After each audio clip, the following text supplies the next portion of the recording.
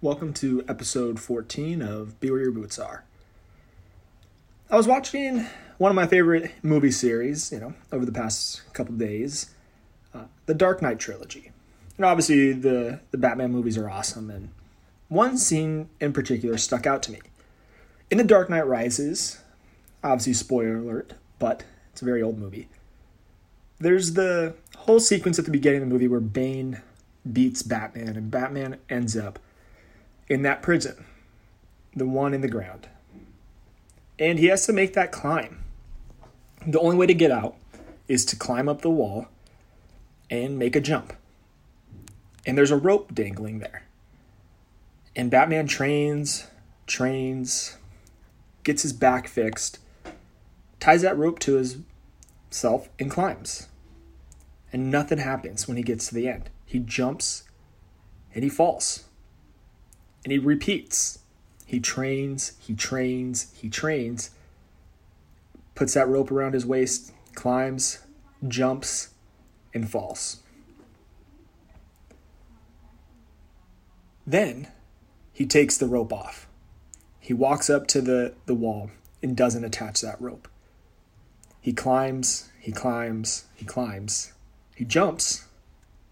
and he makes it.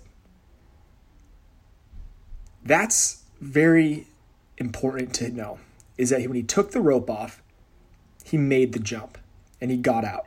He was free. So what is your rope? What's holding you back from this thing you're training for? Whether it be a board, whether it's selection, ranger school, sapper school, or just your daily chance to get better. What is your rope?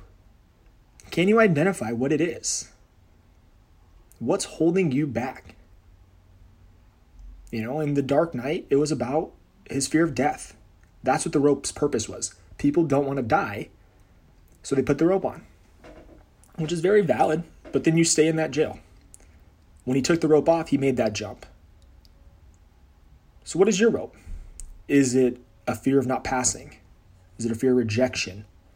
What's holding you back? Identify it. And all you have to do is switch that mindset. Switch it from a fear of failing, fear of not passing, to change it. It's a chance to succeed. That's your chance to perform well at a high level. If you can make that choice and that change in your mindset, you might let that rope fall off of you on your day-to-day. Because it's really important to cut that rope. And as always, be where your boots are.